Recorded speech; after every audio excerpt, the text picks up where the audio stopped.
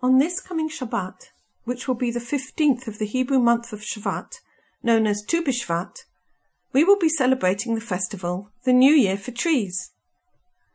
This New Year is mentioned in the Talmud as one of the 4 days on which a New Year is celebrated. Rashi, the famous commentator, justifies the choice of the month of Shvat by telling us that it is at this time, when most of the winter rains have already been received, that the sap of the tree starts to rise and the possibility of the tree giving fruit awakens, and therefore it is an appropriate day for the new year. This date of Tu B'Shvat is important for the requirements of Jewish law regarding the tithing of produce. However, it was the Kabbalists at the time of the Ari in Tzfat who first revealed its spiritual significance. They instituted the custom of the Seder of Tu B'Shvat, when families and friends sit at a table laden with fruits of as many different types as possible. And at this Seder, we learn the connection between ourselves and the processes of the tree. For a man is a tree of the field, says the scripture.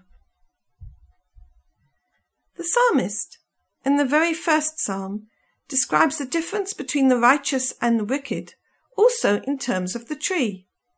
This is what he says: "Happy is the man who did not follow the counsel of the wicked, neither did he abide the way of the sinners, nor sit in the company of scorners. But his desire is in the Torah of the Lord, and he meditates in his Torah day and night. He shall be as a tree planted beside rivulets of water, which brings forth its fruit in its season, and its leaves do not wither, but whatever he does prospers. Not so the wicked. They are like chaff that the wind drives away. Therefore the wicked shall not last in judgment, nor shall the sinners in the congregation of the righteous. For the Lord knows the way of the righteous, but the way of the wicked shall perish." Relating to the psalm, the Zohar, the central book of the Kabbalah, explains that the holy are those who give to God and to their fellow man in loving kindness, whereas the wicked are those who just exist and work in order to gratify their own appetites. The wicked are sterile and don't bear fruit.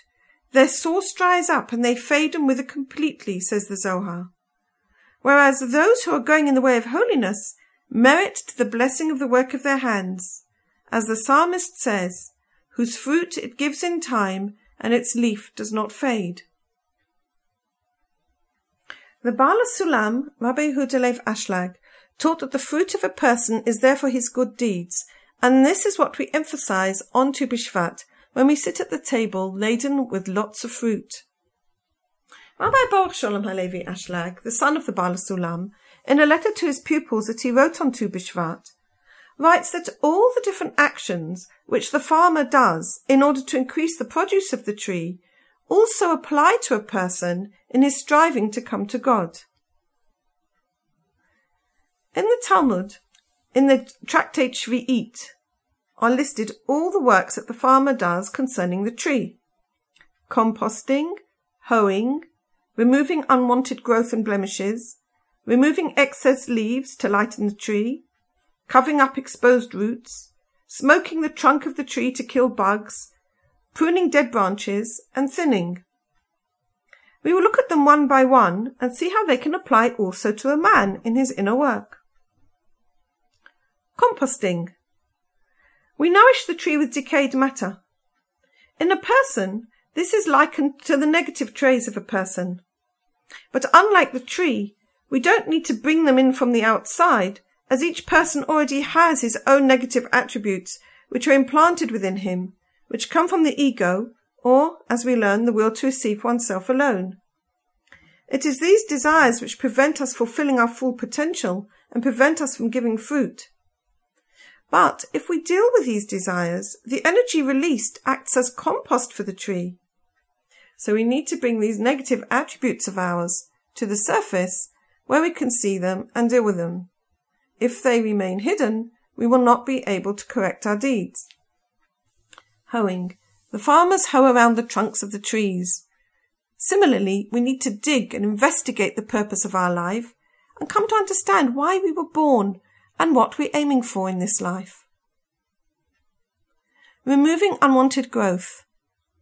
These are unproductive branches coming from the trunk of the tree. The farmer removes them as they waste the tree's energy. Similarly, we need to stay focused on our work and purpose.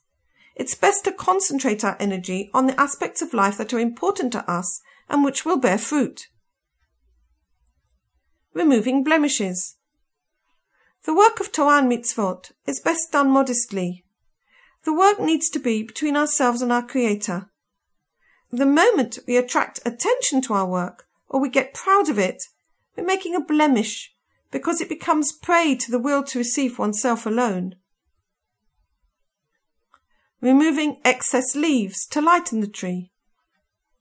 Normally, a tree does not produce fruit before it puts forth leaves.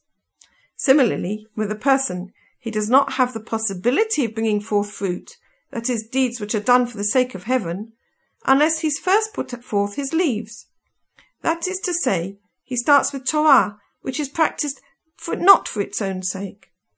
We start with mixed motives. As 'tis said in the Gemara, a person should always practice the Torah which is not for its own sake, from which he can come to practice the Torah for its own sake. It often happens that we read a book or hear a talk and get inspired and think, hey, I can do that. And we think we can go straight out and be in Dveikut, be in unity with the Creator. But we can't. We have to take the process step by step. In a tree, one needs to get rid of the extraneous leaves. Similarly, in a person, we do need to let go of the previous steps. We need to let go of the Torah which is practiced not for its own sake, in order to come to the Torah for its own sake, and not do things just out of habit. And only then does the scripture say, and his leaf shall not wither, because then all his Torah has come into the framework of holiness. Covering exposed roots with earth. Our thoughts are called roots because they are hidden, and, like in the tree, they develop first. They precede action. But logic needs to be covered, for it does not lead us much further forwards. We need to have faith in the teachings of the sages and thus progress. Furthermore, we need to have faith in ourselves. And even though we may realize just how far away we are from the framework of holiness, we need to battle with the thoughts of despair, cover them, and know that our negative traits were planted in us by the Creator. And as the scripture teaches us, God brings near all those who are broken-hearted. Smoking. The tree is surrounded by smoke to kill the worms and bugs which grow in it. The manna, which was given to the children of Israel from heaven, was a bread of faith. Why? Because the children of Israel had to gather it fresh each morning and just take what was needed for that day. Otherwise, it grew wormy. Similarly, our faith needs to be renewed each day. One cannot rely on previously attained spiritual states, but we need to start each day anew. Pruning dead branches. A dead branch occurs when it no longer receives sustenance from its root. Actions carried out from rote without connection to our source are like dead branches, because they no longer receive sustenance from their root. Thinning. The branches which are green and newly sprouted need thinning out, so only a few remain to give fruit, and not overburden the tree with too many. Similarly, a person's wisdom should not be theoretical, but should match his deeds, because only wisdom which bears fruit, that is, gives forth to good deeds, is in fact useful. This Tu B'Shvat, may we all be blessed with the blessing of the fruit trees, with which we bless them when we see them blossom in the month of Nisan. Blessed are you, O Lord our God, King of the universe, who did not cause any lack in his world, but created in it good creatures and good trees, that people may enjoy them. When we will all be able to produce good fruits, our good deeds, Then we will usher in the day when truly all will enjoy from us and nothing will be lacking in God's universe.